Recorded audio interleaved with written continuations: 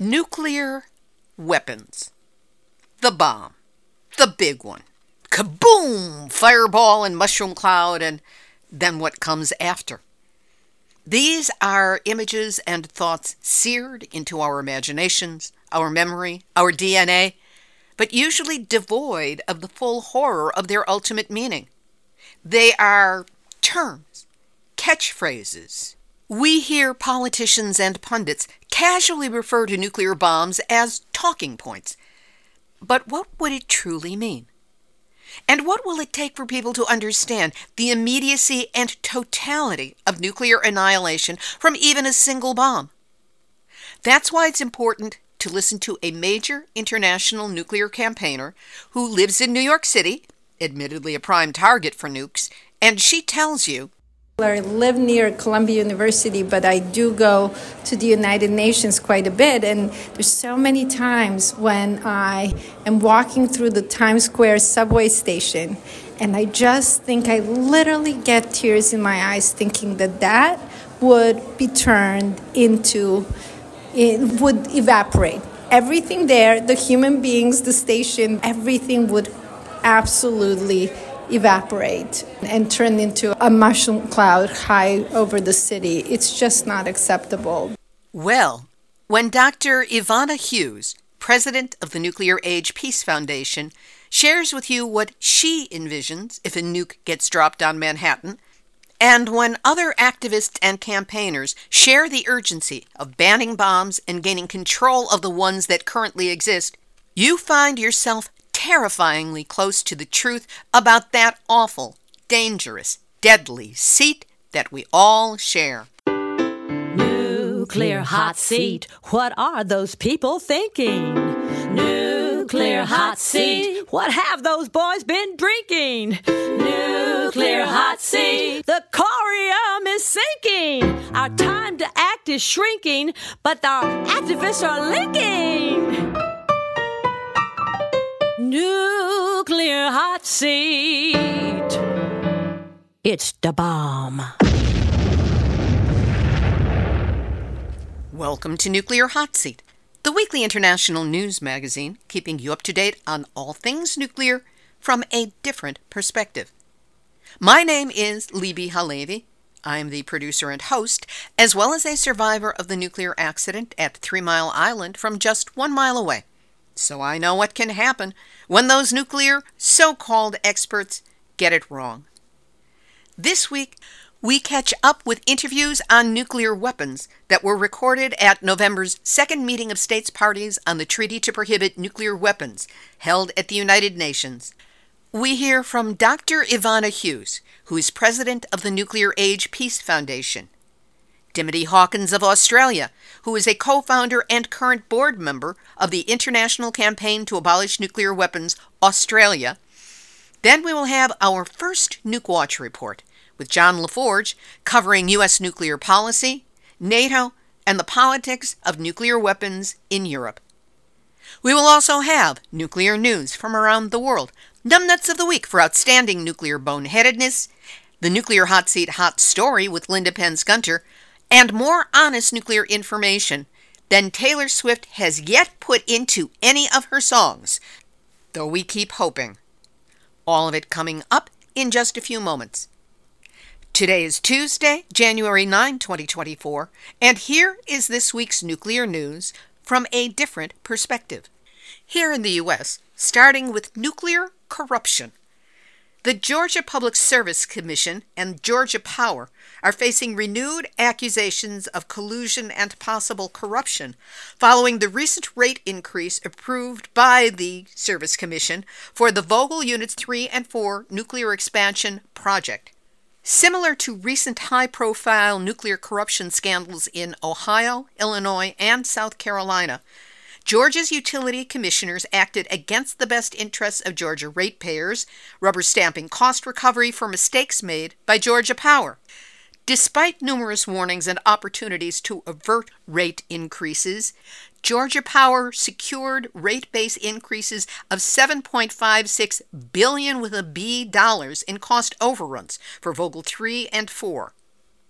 added to previous rate increases for Vogtle. This rate increase will raise residential and small business electric rates by 26%, and that is only meant to cover construction costs. Once Unit 4 enters commercial operation, Georgia Power will be able to expand their rate base to an astounding $11.1 billion, on which the company also profits. Nuclear Watch South and Georgia WAND, formerly Atlanta Women's Action for Nuclear Disarmament, are calling on the Securities and Exchange Commission to investigate Georgia Power Service Commission and Georgia Power, as it did for the failed summer nuclear expansion in South Carolina and the recent bribery scandals involving nuclear corruption in Ohio and Illinois. Glenn Carroll, Nuclear Watch South's coordinator, said, "The Commission's decision to saddle Georgia Power ratepayers with an additional $7.56 billion in costs for Vogtle Units 3 and 4 demonstrates the complete lack of meaningful regulatory oversight to protect consumer interests." Earlier in December, former Ohio Public Utilities Commission Chairman Samuel Randazzo was charged by federal prosecutors for bribery and embezzlement crimes related to the 2020 bailout of nuclear power plants in Ohio. His arrest followed the conviction of Ohio's former State House Speaker, Larry Householder, who was found guilty in the same corruption scheme. What is particularly galling is that during the span of Vogtle construction, when construction costs were underestimated and behind schedule, Georgia Power realized $17 billion in profits. Georgia Power executives admitted to mistakes in the planning and execution of the new reactors, but have refused to shoulder the financial burden of these mistakes, and instead have passed the increased costs off onto customers. Here's a cautionary tale for any of the companies that are planning to cash in on small modular nuclear reactors, a still fictional source of energy. Almost exactly 1 year ago, NuScale Power made history as the first of a new generation of nuclear energy startups to win regulatory approval of its reactor design for small modular nuclear reactors, just in time for the Biden administration to begin pumping billions of federal dollars into turning around the nation's atomic energy industry. But as mounting costs and the cancellation of its landmark first power plant have burned through shrinking cash reserves, the Oregon-based company is laying off as much as 40% of its workforce. Job cuts to the remaining employees was announced at a virtual all-hands meeting on Friday afternoon, January 5th. And by Friday evening, NuScale's stock price had plunged more than 8% as investors sold off their shares. This is in addition to a previous plunge of 40% in NuScale stock prices. Until November, NuScale appeared on track to debut the nation's first atomic energy station powered with a small modular reactor. But the project to build a dozen reactors in the Idaho desert and sell the electricity to ratepayers across the western United States through a Utah state-owned utility was abandoned, as rising interest rates made it harder for NuScale to woo investors willing to bet on something as risky as a first-of-its-kind nuclear reactor. To underscore the salient point here, small modular nuclear reactors, which are referred to as small modular reactors, do not exist. The one plan that had been approved in order to build one was granted to NuScale, but it is not built. There is no prototype. It has never been tested. They are selling you smoke and mirrors. And to the tune of billions of dollars, the United States is buying it. In Arizona, the Pinyon Plain, formerly Canyon uranium mine near the Grand Canyon National Park, has begun. Located just 10 miles from the south rim of the Grand Canyon, the mine has long been opposed by local tribes, most predominantly the Havasupai tribe, and conservation groups, over the threat the mine could pose to groundwater. It sits above an aquifer that acts as the source of water for countless seeps and springs throughout the Grand Canyon and is the sole source of drinking water for the Havasupai tribe. Officials with Energy Fuels, owners of the mine, have long insisted that mining won't impact groundwater in the area. But Taylor McKinnon, Southwest Director for the Center for Biological Diversity, isn't convinced. He said, "In our view, it's a disaster in the making. That mine still poses a risk of contaminating the deep aquifer that feeds the Grand Canyon springs. If that happens, it will be impossible to clean up." An Energy Fuel spokesmodel said that concerns are unfounded and designed to scare the public and push an anti-nuclear political agenda, proudly touting that, quote, "the mine operates to the highest standards in the world," end quote.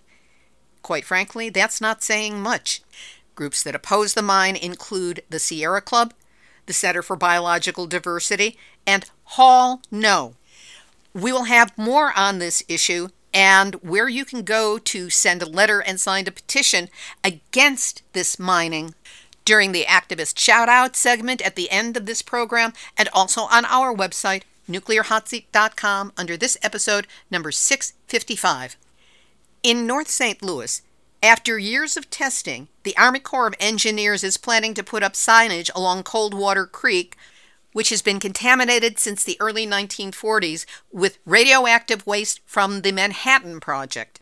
The Army Corps of Engineers' tongue twister of a title for their formerly utilized Sites Remedial Action Program, or FUSRAP, has for years insisted that any kind of signage being put up to let locals know what was in the water was not their role. But FUSRAP and its contractors have been testing and remediating within the 10-mile floodplain of the creek, stretching from the northern edge of St. Louis Lambert International Airport to where it joins the Missouri River.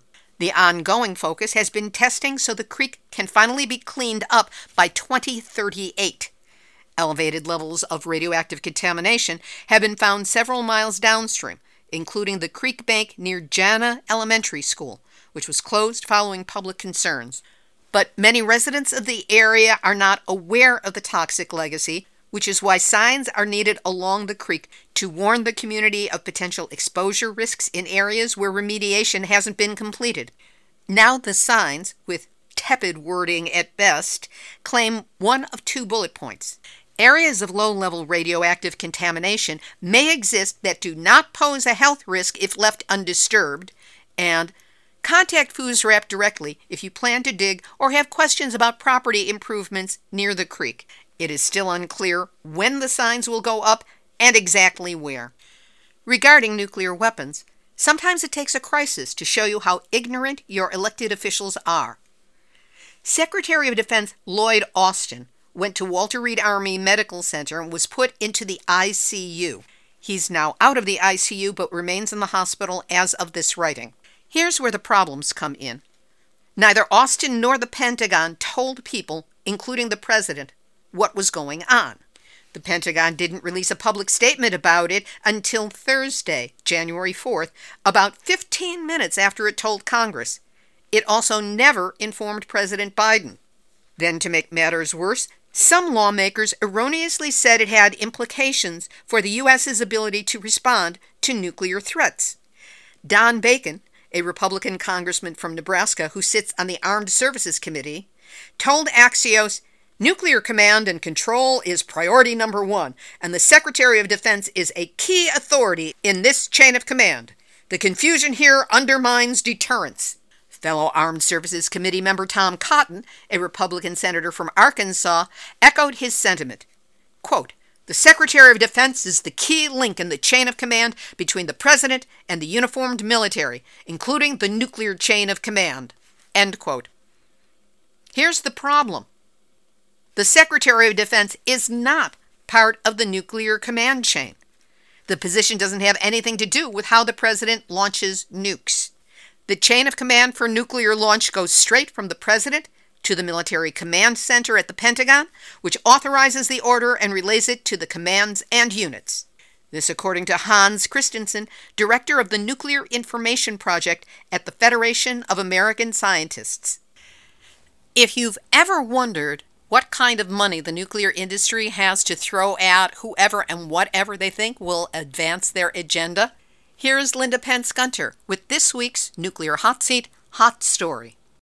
I recently got headhunted by the International Atomic Energy Agency. Yes, really.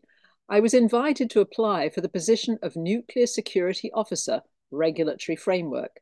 The representative from the IAEA who pitched this to me said that my LinkedIn profile had, quote, caught my attention. Caught his attention, yes, although evidently he didn't actually read what is on my LinkedIn page, unless they are looking for a dissenting mole.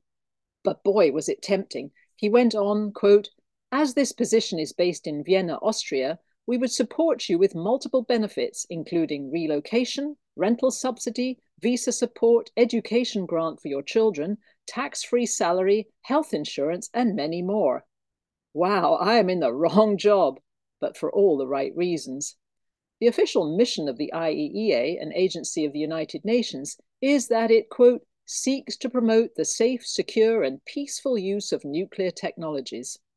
And yet it is also supposed to be a global nuclear safety watchdog. Its Director General, Rafael Grossi, insisted, as the war in Ukraine closed in on and imperiled its nuclear power plants, most dangerously the 6th reactor site at Zaporizhzhia, that nuclear power is not the problem there, the war is. Even as the reactor risks in Ukraine increased and Grossi sounded ever more urgent alarms about the potential for catastrophe, he was busy promoting the expansion of nuclear power around the world with evangelical zeal. Currently, the IAEA's proudest headline amongst its 2023 highlights and achievements is that nuclear power, quote, made history at COP28. It's referring, of course, to the ludicrous and widely panned announcement that the world should triple its nuclear capacity by 2050, something that has absolutely zero chance of happening, nor should it. But the agency has a long history as a nuclear apologist, promoter, and defender. After the 1986 Chernobyl nuclear explosion, the IAEA was notorious in downplaying and even concealing the true health impacts of the disaster. It effectively has a gag order on the World Health Organization, which must be subordinate to the IAEA on matters of radiation and health, something the IAEA is not qualified to assess. And yet, the IAEA effectively censors the WHO in its own area of expertise. The IAEA was lurking around the halls of the second meeting of states parties to the Treaty on the Prohibition of Nuclear Weapons last November. On November 30th, a declaration was published wrapping up that meeting that was abruptly revised and reissued the next day. The new version contained a clause missing from the previous day's statement and reading, we once again emphasize that nothing in the TPNW should be interpreted as affecting the inalienable right of its states parties to develop research, production, and use of nuclear energy for peaceful purposes without discrimination. The burning need to re-emphasize what is effectively the IAEA's mission apparently came on the initiative of Vietnam, although there was no dissent. How ironic that Vietnam, which has considered 2,400 megawatts of new nuclear capacity to be built by Russia on the coastline near Da Nang, will be one of the first countries to be inundated by climate crisis-induced sea level rise. And yet Vietnam, despite its 1,800 miles of vulnerable coastline, is once again toying with the idea of new nuclear power plants, this time both small modular and floating offshore reactors. Needless to say, I won't be pursuing a tax-free life in Vienna, or at least not with the IAEA. And at Beyond Nuclear, as well as on my LinkedIn page, we will continue to call out the hypocrisies and conflicts of interest of the IAEA. IAEA Chief Grossi is right. War is the problem. It's a problem wherever it happens, but it's an infinitely greater problem when it happens in a country with 15 nuclear reactors, like Ukraine. I'm Linda Pentz Gunter, reporting for Nuclear Hotseat, and that's this week's hot story. Glad you're staying on our side, Linda. Moving over to Japan, where that powerful January 1st 7.6 magnitude earthquake off the coast of Japan's Noto Peninsula is still being evaluated for its potential impact. While Japan's Nuclear Regulatory Agency continues to insist that there has been no damage to any nuclear facilities by the earthquake, they also initially said that there was no significant change in water levels while monitoring the water gauge at the Shika nuclear plant. But it has since been shown that water levels rose by about 3 meters at the site following the tsunami, and a 4-meter-high seawall installed to protect the number 1 reactor was tilting by several centimeters. These systems to supply power to the nuclear plant were partially unusable in the immediate aftermath of the quake, but officials say there are no problems with the systems for cooling spent nuclear fuel. Both nuclear reactors on site had been taken offline long before the earthquake for repairs that were mandated in the wake of the Fukushima disaster. The big news with possible impact on Japan's nuclear reactors is that the coastline has been altered. The land has dramatically risen out of the sea, reshaping parts of the coastline, and that the land has risen by as much as 4 meters, or about 13 feet. Newly exposed seafloor has extended the coastline by up to 820 feet in some places, roughly the equivalent to the length of 2.2 American football fields. No word if any of the nuclear reactors on Japan's west coast have had their cooling water intake systems impacted by this change in the shoreline. A very inconclusive article was published in Mainichi on News Navigator. How are radioactive materials in discharged Fukushima water measured? Using soothing and generalized statements, the article claims that ALPS, the radiation removal equipment, can remove radioactive materials from treated water to nearly, notice the use of the word nearly, below regulated standard values. Does mention tritium is difficult to remove to water, and then says TEPCO diluted the treated water with seawater to reduce the tritium concentration to less than 1/40th of the national standard. It's still there. It hasn't been diluted, meaning made weaker. It has been dispersed, meaning it has been spread over a larger body of water, but the amount of tritium remains the same. There's another statement that TEPCO samples seawater and fish from the area around the nuclear plant for measurement, but it doesn't say the depth at which the water was taken, how far away from the plant, in which direction, or the sea currents involved, because all of these impact whether the water is an accurate sample for radiation or not. And when it writes that fish are measured for the concentration of radioactive substances in their muscles, how long does it take between ingestion and something showing up in the muscles? And what size are the fish, because smaller fish are impacted before larger ones? And at what depth of water do they swim, and were they collected from? All of which points to TEPCO's ongoing lack of transparency as regards almost anything at Fukushima. For more specific discussion and questioning, check out the Nuclear Hotseat episodes where Tim Deere-Jones, a marine biologist specializing in radiation, is interviewed. We will have links. And speaking of fish and Fukushima, here's Nuclear Hotseat, Nuclear Hotseat, Nuclear Hotseat, numbnuts of the week. In its ongoing quest to have the world either forget about the 2011 Fukushima triple meltdown nuclear disaster or consider its consequences long in the past, Japan ran a global competition contest on people's thoughts about Fukushima. And what did the winners get?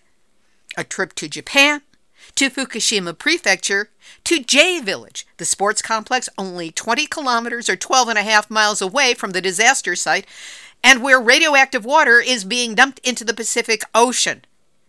And what did they do there? What were they there to learn all about? How to make sushi. That's right, with media stories touting this famous delicacy, and that Fukushima is known for its, quote, fresh and delicious fish. How is this wrong-headed? Let's count the ways, shall we? J Village was the staging area for disaster workers for 5 years after the disaster began. Workers drove vehicles from the Fukushima work sites and changed clothes there, taking off their radioactive protective wear and leaving behind traces of radioactive particles. Radiation hotspots were found by Greenpeace at the J Village Sports Facility in Fukushima before the 2020 Olympics, which were actually held in 2021. That's also where the Tokyo Olympic torch relay began, and preliminary heats of softball and other sports were held on the fields. Starting in August of 2023, radioactive tritium-contaminated water from Fukushima has been released into the Pacific Ocean. In a possibly connected but not yet proven event, thousands of dead fish have been washing up on the beaches and coast of northern Japan, and no one seems to know why. But in all the coverage, that other F word, Fukushima, has not been mentioned. So there you have it. Raw fish 12 miles from Fukushima, in a facility known to have had radioactive hotspots, with thousands of dead fish washing up on shores to the north. This is a prize that the winners get for an essay on Fukushima? What do the losers get? Worse, none of the participants in the sushi-making event were informed of any of the possible compromises to health and safety represented by where they ended up after this wrong-headed event. But hey, optics, propaganda. And that's why whoever and whatever knucklehead is behind this propaganda writing competition and the sushi that results from it, you are this week's Nuclear Hotseat, numbnuts of the week. In Sweden, a partial outage at Sweden's Forsmark 2 nuclear reactor was extended by 3 weeks until January 24th, while repairs are made to a generator. This is what the operator said in a market message posted via Nordic Power Exchange Nord Pool on Wednesday, January 3rd. The outage coincides with a winter cold snap that has sent Nordic temperatures to their lowest levels in decades, boosting demand for electricity in heating. And at that exact time, the energy source of nuclear is unavailable. So much for that technology's reliability. And we will link to an article on how passport privilege undermines the nuclear ban treaty. While last month's gathering of hundreds of diplomats and international advocates for nuclear disarmament gathered in New York City to discuss the Treaty on the Prohibition of Nuclear Weapons, the majority of countries represented are headquartered in North America, Europe, and Japan.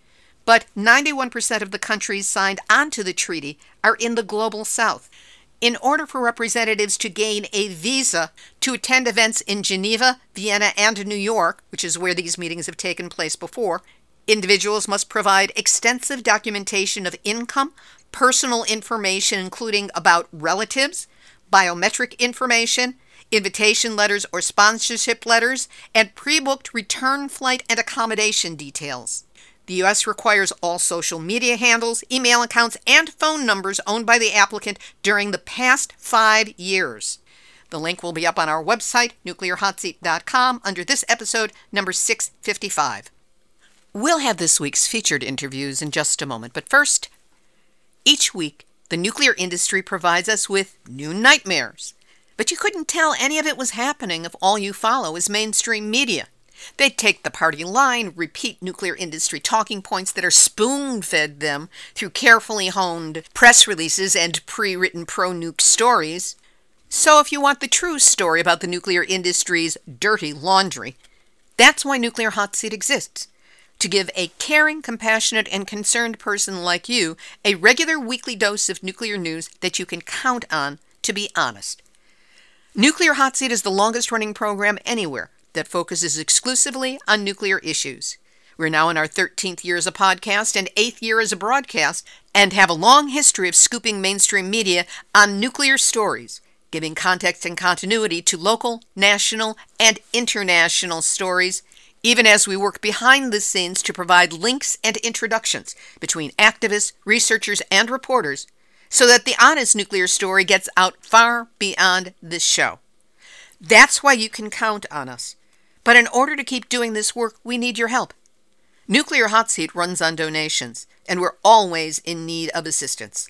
So how about $5? Same as one would spend here in the United States for a nice cup of coffee and a tip to the barista. Or buy Nuclear Hotseat a cup of coffee a month with a recurring donation of just $5.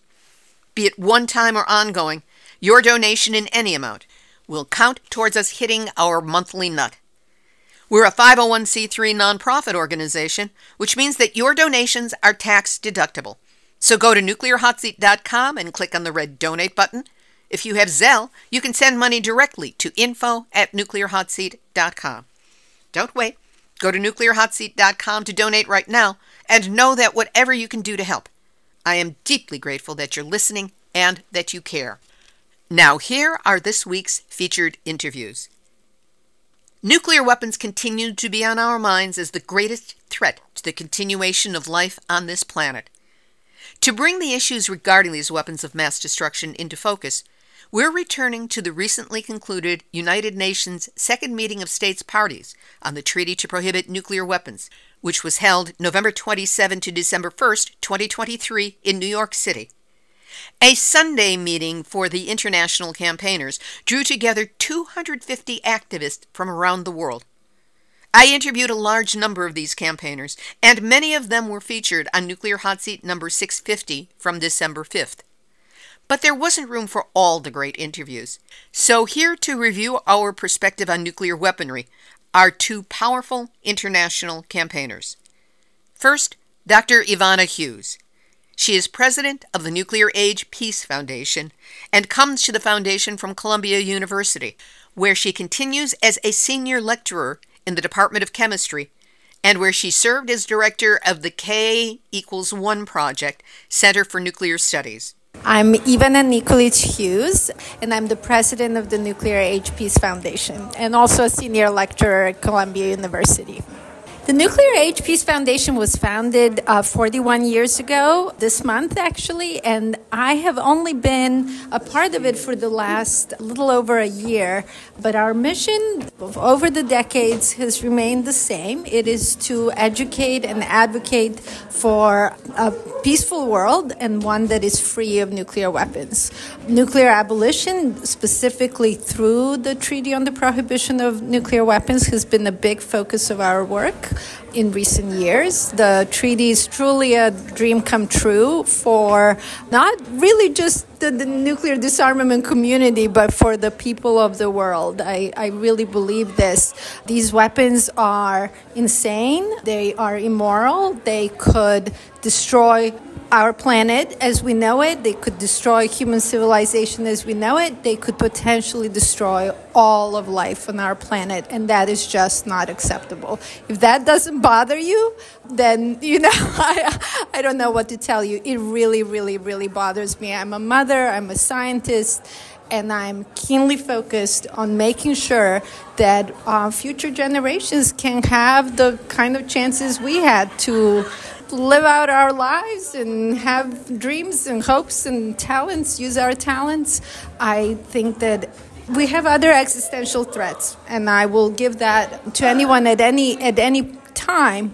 This one is different. This could end in a matter of hours. If the United States and Russia used 1/3 of their arsenals that they have today, we could potentially be looking at over 5 billion deaths around the world from something called nuclear winter. It's not just the deaths from the bombings and the people killed in the firestorms of the bombings and, of course, from radiation, long-term effects of radiation, but it's from fundamental changes in climate that would essentially just make the planet unlivable, where we couldn't produce enough food, where people would starve. And, if that scenario doesn't give you chills, again, unacceptable. Daniel Ellsberg, a peace activist and a nuclear disarmament activist who passed away earlier this year, called the U.S. current and past policies on nuclear weapons dizzyingly insane and immoral. And he was right. And we need to pound on that, and we need to tell our government and other governments around the world that we will no longer accept that. To what extent have you made use of the Alex Wellerstein site, Nuke Map? It's an excellent tool. I absolutely love it. I've used it in my teaching and some events. It's a very dramatic way to show people what would really happen. I actually live here in New York City, and there are so many times, in particular, I live near Columbia University, but I do go to the United Nations quite a bit, and there's so many times when I am walking through the Times Square subway station, and I just think I literally get tears in my eyes thinking that would be turned into, it would evaporate. Everything there, the human beings, the station, everything would absolutely evaporate and turn into a mushroom cloud high over the city. It's just not acceptable. The number of deaths that Nuke Map, for instance, can estimate for us for these singular nuclear attacks. And the really difficult situation is that no one thinks that that's where it would end. No one thinks that you could nowadays, like it happened with Hiroshima and Nagasaki, use a single weapon. At that time, they didn't have any more. The U.S. didn't have any more, and no one else had them. Now we have thousands of them, and so you use one, it's not going to end there. Someone's going to use another, and it's going to go back and forth, and it's total and utter destruction of humanity. And it's not just us, it's generations that came before us that worked so hard at every step to make the world a better place for their own children. Many times we've failed, obviously. It's not like we have a perfect world, but we have a pretty darn great world in which we have to still address problems. We just can't, get it to a point where we completely destroy. That's just not acceptable. And so, again, we've been, doing this for 4 decades, and now we have a treaty. Now we have a solution.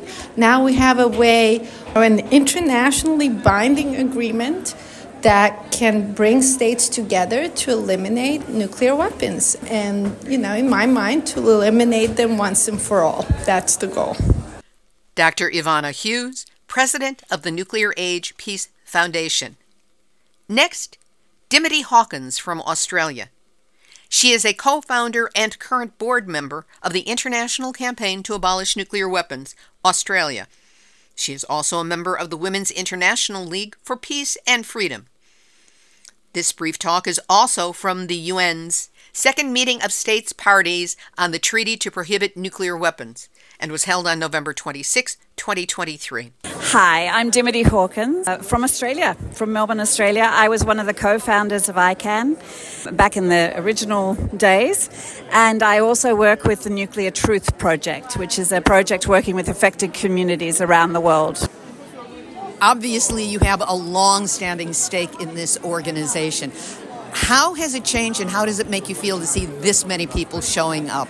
Oh my goodness, it has changed so much. So when we began, it was a small group of people in Australia talking about these ideas with our friends around the world. It was always international. It was always about that. But it started out small, and it's gotten bigger and bigger. And now when we come here and we're seeing the second meeting of states parties, and we're seeing hundreds of campaigners from around the world, it's just thrilling to see it. What is it that scares you most about nuclear? The weapons and just the longevity of them. It's not just about the weapons, whether they're going to drop on our heads today as they can, because there's so many on high alert all over the world, but particularly from the American, Russian nuclear weapons. We know that they're on high alert and they could be going off at any time.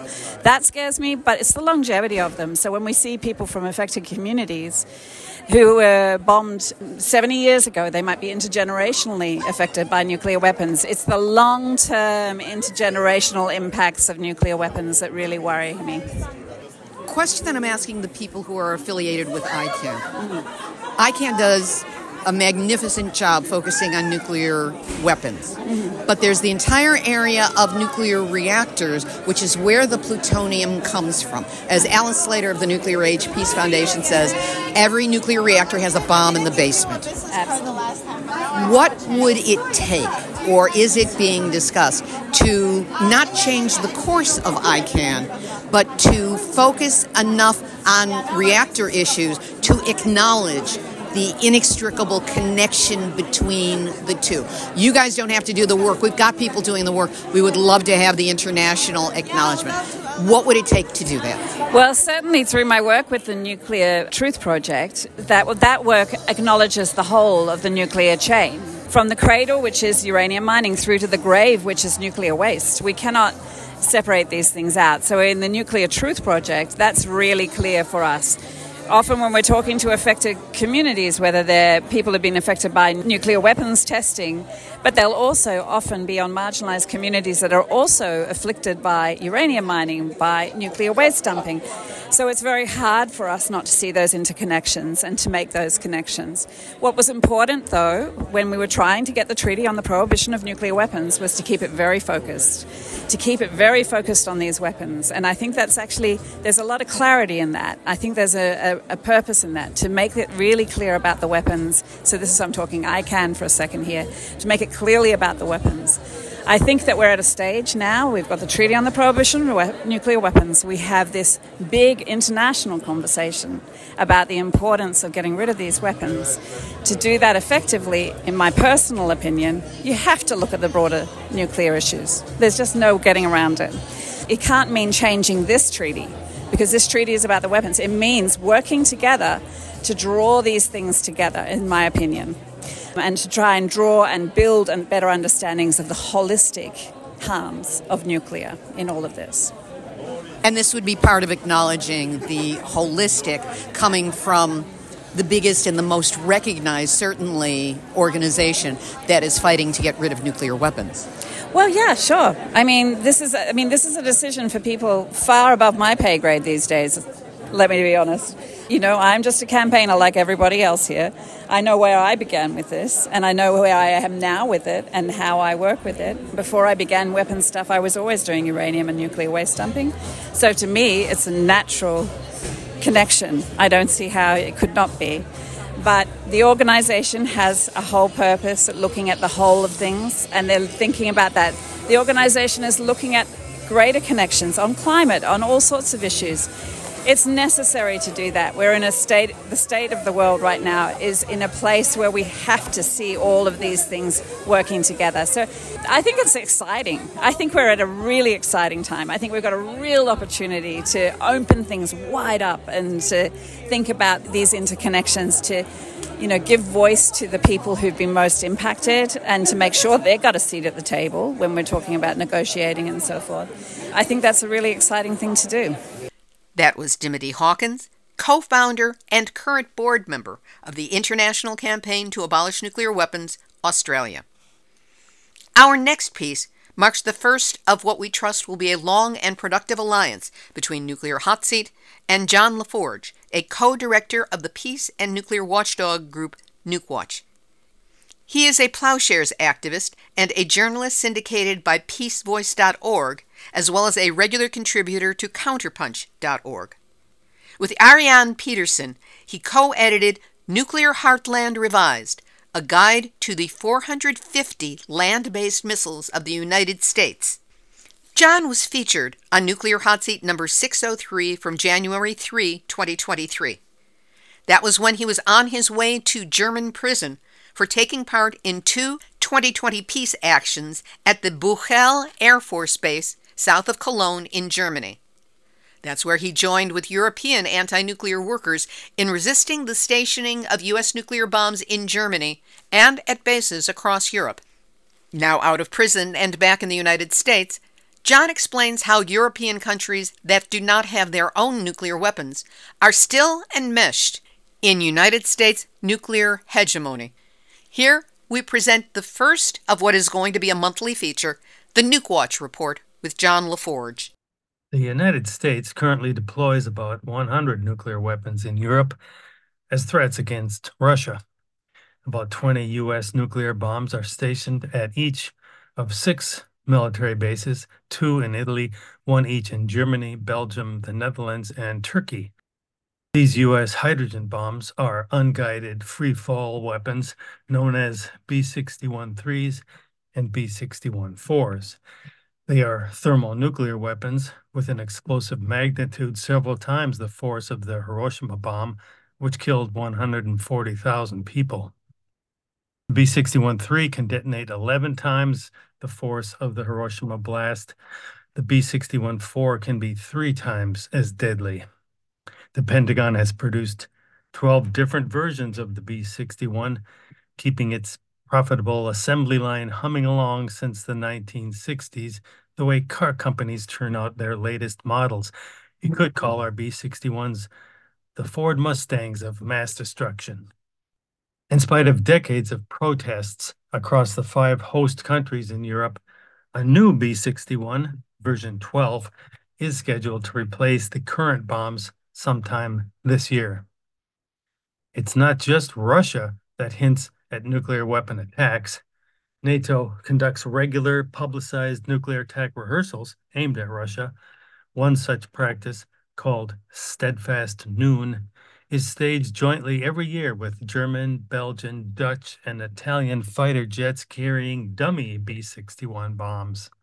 Hans Christensen, with the Federation of American Scientists, reports that, quote, "This is the exercise that practices NATO's nuclear strike mission with the B-61," end quote.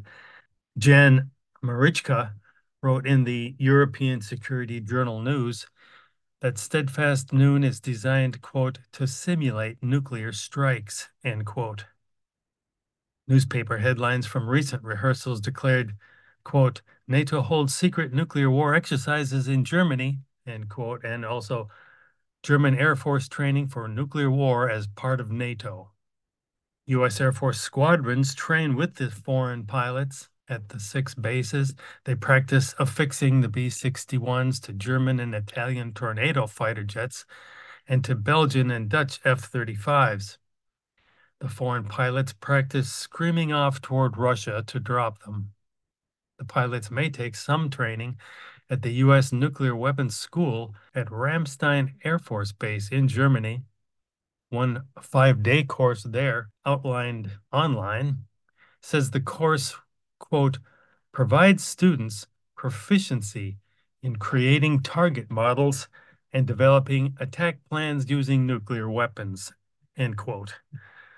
The pilots' ready willingness to follow orders that will kill millions has been the object of thousands of written and direct action protests. In one, groups purchased a half-page ad in a major German paper urging the pilots to disobey any such orders. The late Daniel Ellsberg revealed in his last book that the military knew in the 1960s that radioactive fallout from its planned nuclear attacks on the then USSR would kill 100 million Europeans without any Soviet nuclear weapons hitting Europe. That is, just the nuclear fallout from the U.S. weapons would kill 100 million allies. Germany's future chancellor, Helmut Schmidt, publicly condemned this planning at the time, writing in 1962 that the U.S. nuclear weapons, quote, "will not defend Europe, but destroy it," end quote. During those Cold War years, the U.S. had a total of some 7,000 nuclear weapons stationed in Europe. Today's 100 are what you could call a remnant without a cause. After removing some 6,900 U.S. warheads, the sky didn't fall. Eliminating the last 100 would not even register a hiccup. Today's B-61s can be withdrawn with no loss of security, but rather with a welcome reduction of terror, tension, and risk. Treaty law binding on governments are relevant here. The Non-Proliferation Treaty, or NPT, is such a law, and under its Articles 1 and 2, the United States and the 5 nuclear sharing states have all committed never to transfer nuclear weapons, quote, "to any recipient whatsoever," end quote, or to accept nuclear weapons from other treaty partners. Lawyers groups, abolition advocates, influential journals, and nuclear resistors all over the world, some while on trial in European courtrooms, have all argued that nuclear sharing violates the NPT and is a criminal conspiracy. Yet the United States and the European allies assert their innocence. In August 2022, Germany's ambassador to the UN publicly declared, quote, "NATO's nuclear sharing arrangements, which include U.S. nuclear weapons forward deployed in Europe, continue to be fully consistent and compliant with the NPT," end quote. This lying in politics sets a bad precedent. Last March, Russian President Vladimir Putin announced he would place some of Russia's nuclear weapons in neighboring Belarus. Overnight, Putin globalized public awareness of the U.S. H-bombs in Europe. Putin said his action was nothing new because, quote, the United States has been doing this for decades. Germany's foreign ministry was furious, if hypocritical, and declared that Russia's nuclear sharing, not Germany's, was, quote, irresponsible, escalatory, and amounted to nuclear intimidation.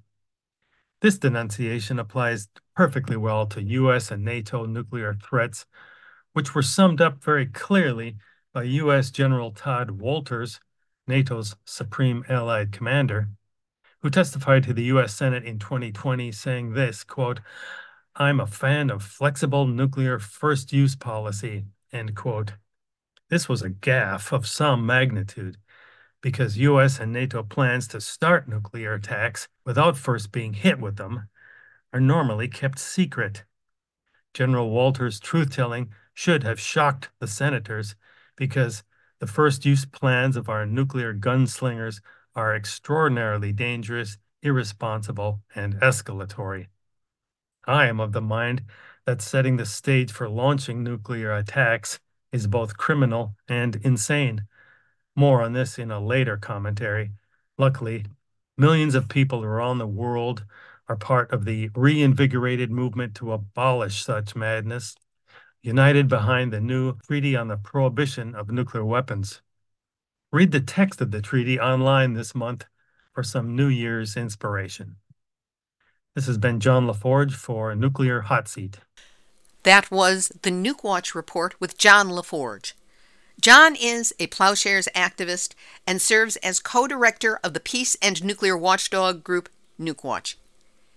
During the report, John mentioned Daniel Ellsberg's last book, but we didn't get the name in. It is titled The Doomsday Machine: Confessions of a Nuclear War Planner. It's available on Amazon, or you can order it through any of your small, local, independent bookstores, which is what we would suggest here. The book is well worth your time, but try not to read it right before you go to bed at night because it will keep you up. As I said at the beginning, John LaForge and the Nukewatch report will be appearing once a month on Nuclear Hotseat to continue giving us perspectives on the politics of nuclear weapons and how the U.S. and NATO nuclear policy is playing out, most specifically in Europe, and anything else he feels it's important to let us know about.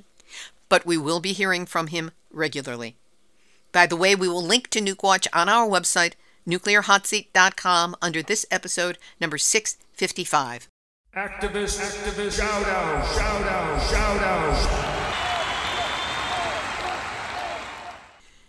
The Grand Canyon Trust is asking that your voices be heard on a controversial uranium mine near the Grand Canyon that has started mining for the first time in 40 years.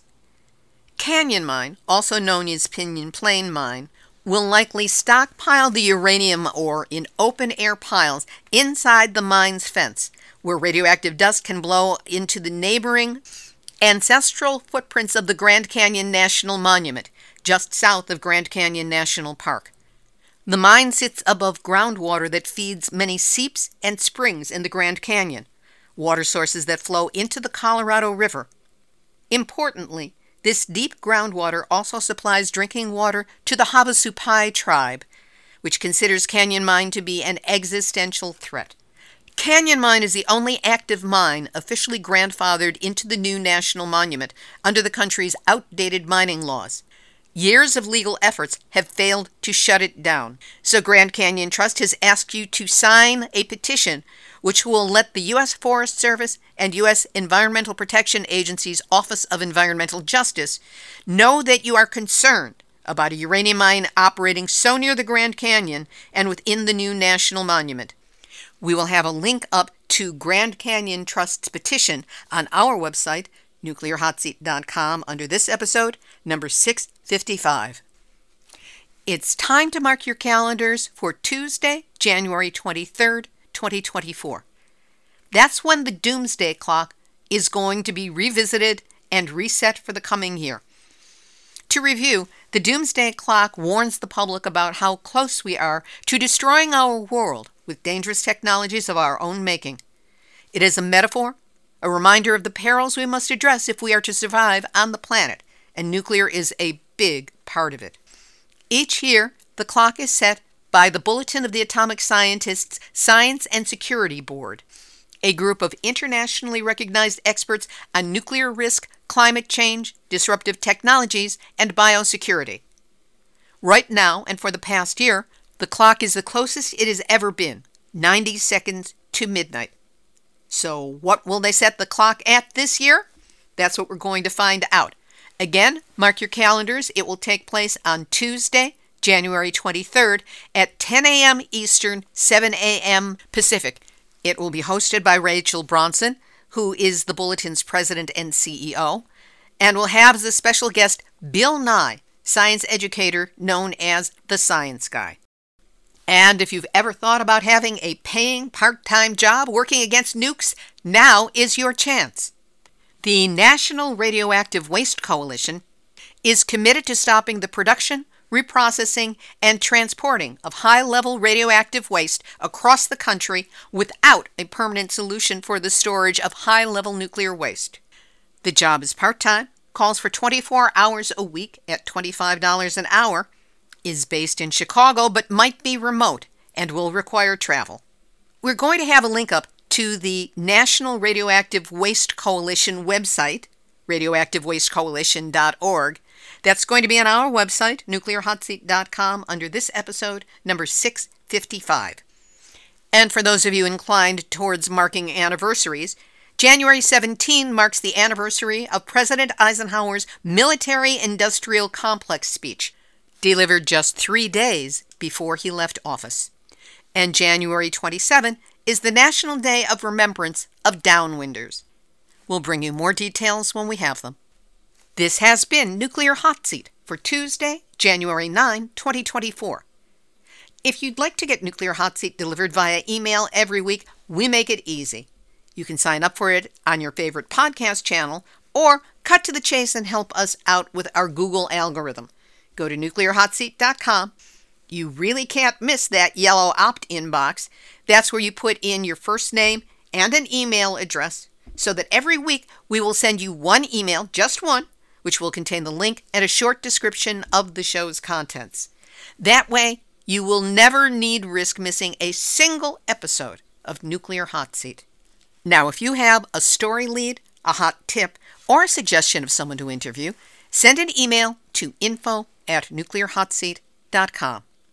And remember, if you can go to Nuclear Hotseat and donate, please do. We really need your help.